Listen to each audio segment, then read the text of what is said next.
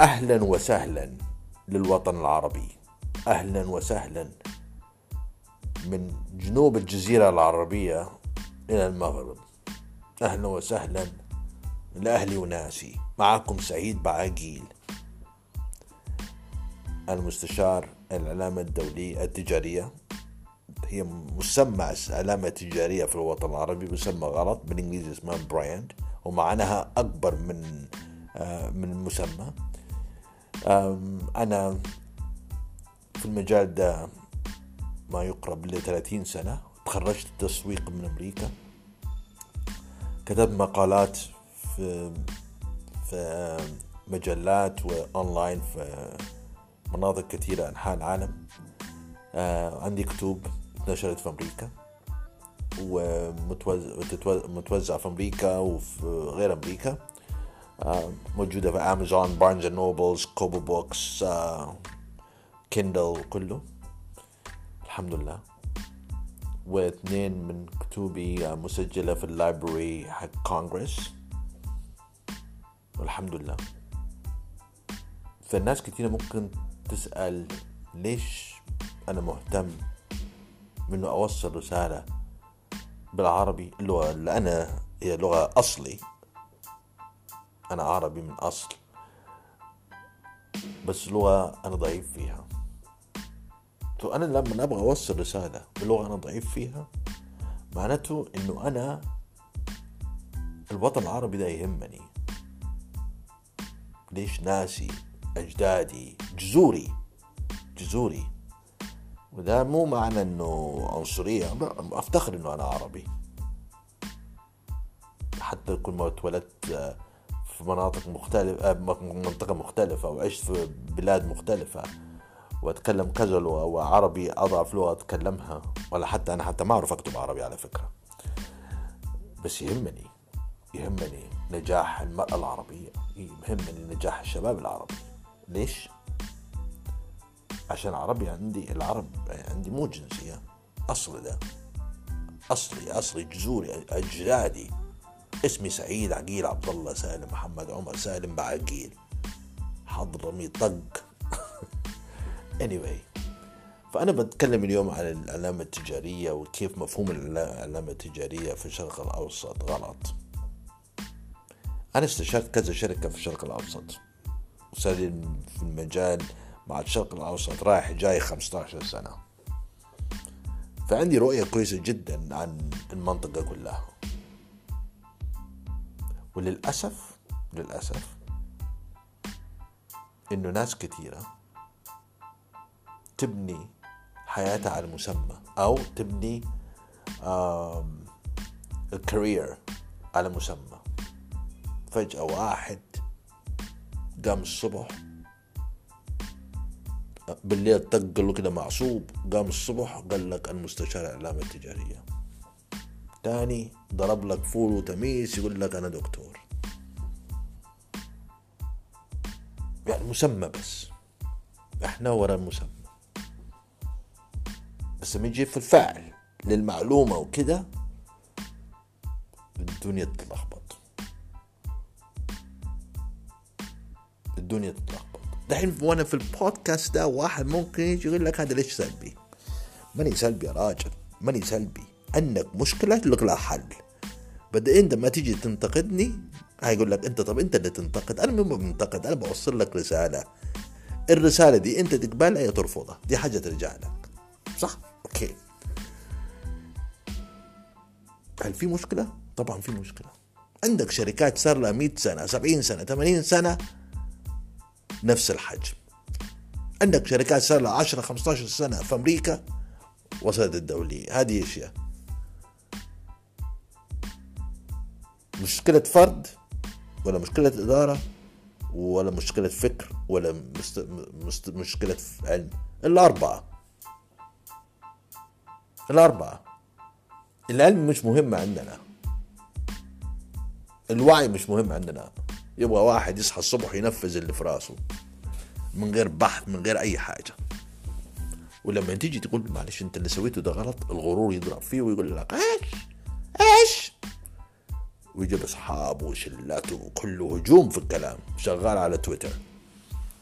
أنا بنفسي شفت الحاجات دي زمان. anyway ما تفرق، بس أقول لكم نرجع مثلا خذ مثلا باندا. أنا كتبت مقالة على باندا وسويت فيديو على باندا بالإنجليزي طبعا على يوتيوب. ماني فاهم باندا دي. سافولا دي استثمرت في باندا، وباندا نفسها استثمرت في نفسها. فتحوا لك هايبر باندا وفتحوا لك باندتي قبل ما يبنوا الوعي عند المستهلك أو المسوق إن إيش هو الهايبر باندا وإيش هو السوبر ماركت باندا وإيش هو باندتي. لقى نفسه المسوق بيعامل هايبر باندا وباندتي نفس الطريقة اللي بيعامل معاها في السوبر ماركت. أصلا ما هو فاهم هايبر باندا معناته إيش. أنت حاطط علامة مكتوب عليها هايبر باندا، وتتوقع المستهلك اللي داخل جوا يشتري ملابس وغسالات وكده، وطول حياته قاعد يروح السوبر ماركت اسمه باندا أو سوبر ماركت في الوطن العربي يجيب جبن لبن زيت وكله، وفجأة أنت تبغى تخليه فكره يختلف. طب ما تبغى تبني له فكر مختلف لازم تربي له الوعي. لا ما في وعي، افتح 50 فروع. جاء بعديها باندتي 400 فرع. طب ما حد عارف ايش باندتي دي، يقول لك لا دي عشان تعدم البقالات كلها. هي باندتي راحت. ده نظام تسويق فاشل مع احترامي لباندا وكل واحد، بس ده صح. الحق it's فاشل، absolutely فاشل. لحد اليوم ماني فاهم يعني ايه باندا. صح باندا في السعودية ومصر سوبر ماركت، بس باندا برا هو الحيوان الابيض واسود لونه ده. طب انت لو هتحط لي فكر ورا فكر حوالين باندا ان احطها في ذهني انا كمستهلك، طب ايش هي؟ وحتى دانوب نفس المشكلة. الفرق بين دانوب وباندا، دانوب انه الحاجات المستوردة عنده جودتها عالية، باندا بيخاطب فئة متوسطة. عد من باندا اديك فكرة ثانية. شاي ربيع ملك الشاي السايب والجودة قال لك حخاطب الشباب، حول كل حاجة اللي عنده من شاي سايب لشاي أكياس. ليش؟ الشباب بيحبوا الأكياس. طب يا حبيبي لبتن موجود في أكياس، وكل ما تقول شاي كايس يجي في ذهني شاي في كيس، يجي في ذهني لبتن، ما يجي في ذهني ربيع. طب كيف انت هتحارب لبتن جوا ذهني؟ لا صعب. لبتن يمتلك في ذهني الشاي في الكيس، الربيع يمتلك في ذهني الشاي السايب اللي ياخد وقت وفي جلسة مع أهلي والجودة. بس الشاي السايب اللي في الكيس لبتن السريع أمشي أشرب وأمشي، مش على الجلسة والفكر والاندماج. لا، أنت قررت إن كل حاجة عندك ما شاء الله تصير في كيس. لقيت نفسك في وسط حرب. لقيت نفسك فين؟ في وسط حرب. جيت بعد كده رفعت سعرك عشان تكون فوق اللبتن. طب في غلطات كثيرة في التسويق سويتها. تاني حاجة وأهم حاجة إنه أنت حولت كل حاجة الأكياس وسبت البراند زي ما هو، البراند القديم الناس اللي تعرفه. طب أنت كيف هتخاطب الشباب بالذهن القديم أو البراند القديم وكل اللي سويته إنه غيرت الشاي جوا كيس؟ الله ما شاء الله. أوكي، عدي من ده.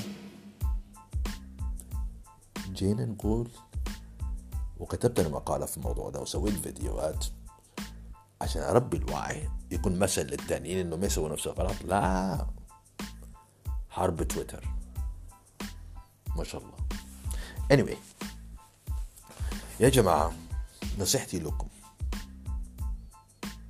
الوعي، العلم قبل التنفيذ.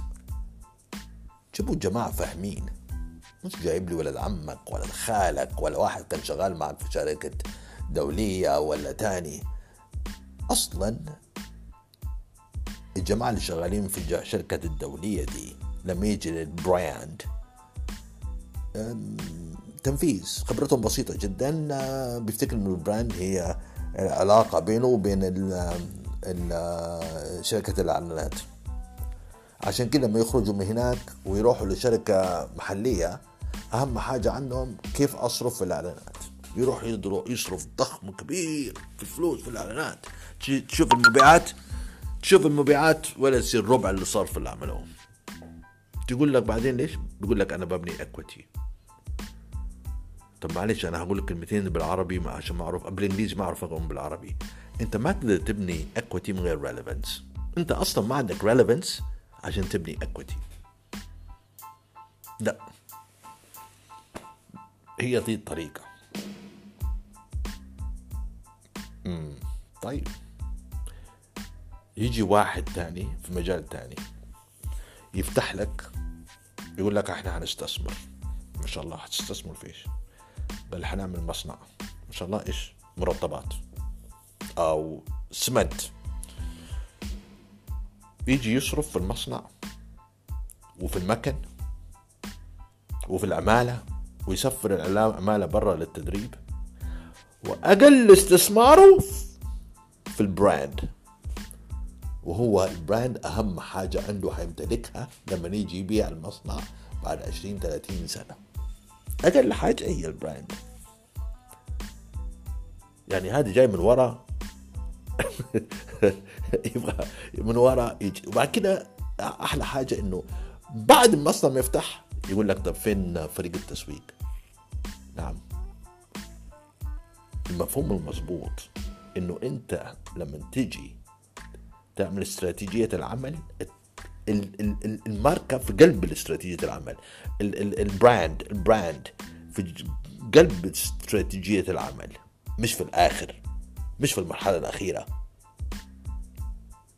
في المرحلة الأخيرة ده أنت كده ما كان عندك بناء الفكرة، كان عندك بناء مصنع، مكن بني أدمين واسمنت أو مرطبات مركزات. يجي في الآخر حملة إعلانية تيجي تشوفه بعد 2 عنده مبيعاته صعبة جدا وعنده مشاكل. غير فريق التسويق، حط فريق تاني، غير الإدارة يعني كل 2 إدارة تتغير وكده. مشاكل داخلية دي من مشاكل خارجية. يعني لازم نقعد ونفكر ايه معنى البراند وكيف ننفذ حاجة معمولة استراتيجية مضبوطة. وللأسف زي ما قلت في الأول الابيسود إنه ناس تقوم وتسمي مستشار تسويق، مستشار براند، دكتور كذا دكتور كذا. ناس فاتحة شركة تصميم حق لوجوهات، تاني يوم يقول لك أنا مستشار براند، ولا هو فاهم البراند شغال من فين ولا فين، وجايب لك شوية كلام من جوجل يلصقهم. يعني حاجة صعبة جدا جدا. وللأسف مين اللي ضاع في ده؟ المستثمر البسيط اللي عنده فلوس بسيطة، اللي صدق كلام الراجل ده وراح له وحط فلوسه معه. جاء في الآخر البراند اللي هو اشترى دفع فيه فلوس مو شغال عشانه. يعني مو العملية مش ماشية.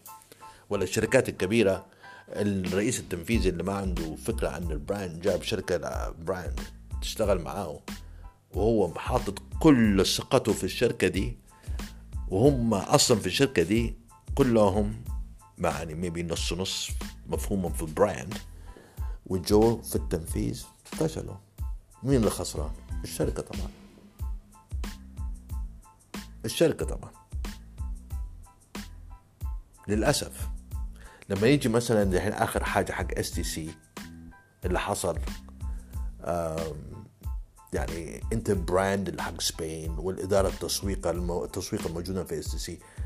واحد زي يقعد هناك، أنا كتبت مقالة في الموضوع ده أصلا في لينكدين بالإنجليزي. قعدت أفكر كيف يعني معقولة في إدارة تسويق ما عندها مفهوم البراند، وكيف اتفقوا مع الشركة دي، وإيش من بريفنج ال RFP إيش كان بالضبط ال RFP. ايش مكتوب في الRFP ده عشان شركة انت براند دي تسوي كده؟ ويجي للتنفيذ يا انت براند سوت الاستراتيجي، جاء للتنفيذ الدولي مين؟ لشركة الاعلانات اللي اسمها JWTD. طب انت سلمت يعني انا كده لما افهم كمدير كمستشار براند، يعني انت سلمت JWTD البراند جايد لاين بس اللي احنا نسميهم براند اسيت، والJWT خدت الجايد لاين ده ونفذته على الرول اوت. الرول اوت شو؟ حط لك اعلان بيلبورد في الشارع، اعلان تلفزيون، اعلانات سوشيال ميديا، وحفلة افتتاح، واللوجو ورانا والمايكات. ده مش براند، ده مش شغل براند، ده مش براند رحلة طويلة.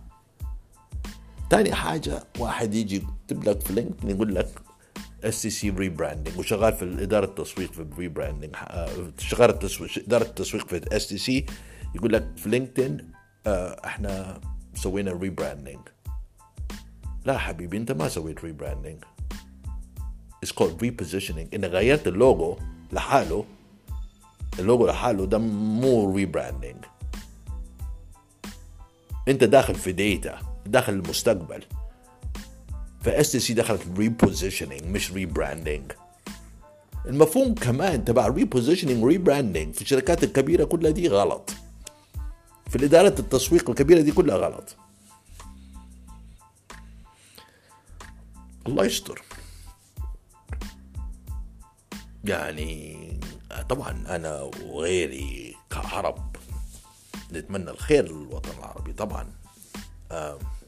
بس أنا أتمنى كمان أشوف شركات عربية دولية، مو بس راح يبيع لي من القاهرة إلى الرياض يقول لك احنا شركة دولية، ولا الثاني من جدة إلى تونس يقول لك احنا شركة دولية. لا يا حبيبي، روح نافس في أمريكا، روح نافس في آسيا، روح نافس في أوروبا، وري لهم أنت كيف منتجك كبراند، مش نافسني في في جدة وتلافسني في تونس وفي القاهرة، ولا تروح لي نيجيريا وكوت ديفوار وتقول لي أنا شركة دولية. لا حبيبي، نافس. لو أنت عندك ماركة أو براند تؤمن بيه وبالجودة اللي تؤمن بيها، نافس في مناطق أنت عارف إنه ممكن يكون لك وزن. دي ثقة، دي ترجع للثقة، مش ثقة المدير التنفيذي، ثقة الماركة البراند، ثقة STC، ثقة باندا، ثقة سافولا، ثقة أي واحد، أورنج، ولا ثقة جهينة في مصر. الثقة البراند وثقته.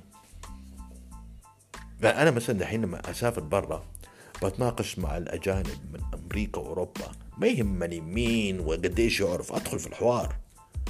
أنا ممكن أتعلم منه أكيد 1,000,000%، بس أنا كمان بأمن واثق في خبرتي وفي علمي كمستشار براند. أنا ما يهمني جنسية أي حد، يهمني إنه أنا اللي أقوله وعلمي وبحثي يوصل. لو الإنسان اللي قدامي مش مقتنع نتناقش، هو يقنعني أنا أقنعه. أنا ما عندي حدود، ما أنا عايش بحدود. أنا عربي حدودي هنا بس، لا طبعا حبيبي، أنا زي أي بني آدم يبغى ينجح أنحاء العالم. شكرا حبيبي، السلام عليكم. شكرا على الاستمتاع، على السمع. معليش العربي عندي فاشل زي ما قلت لكم. شكرا.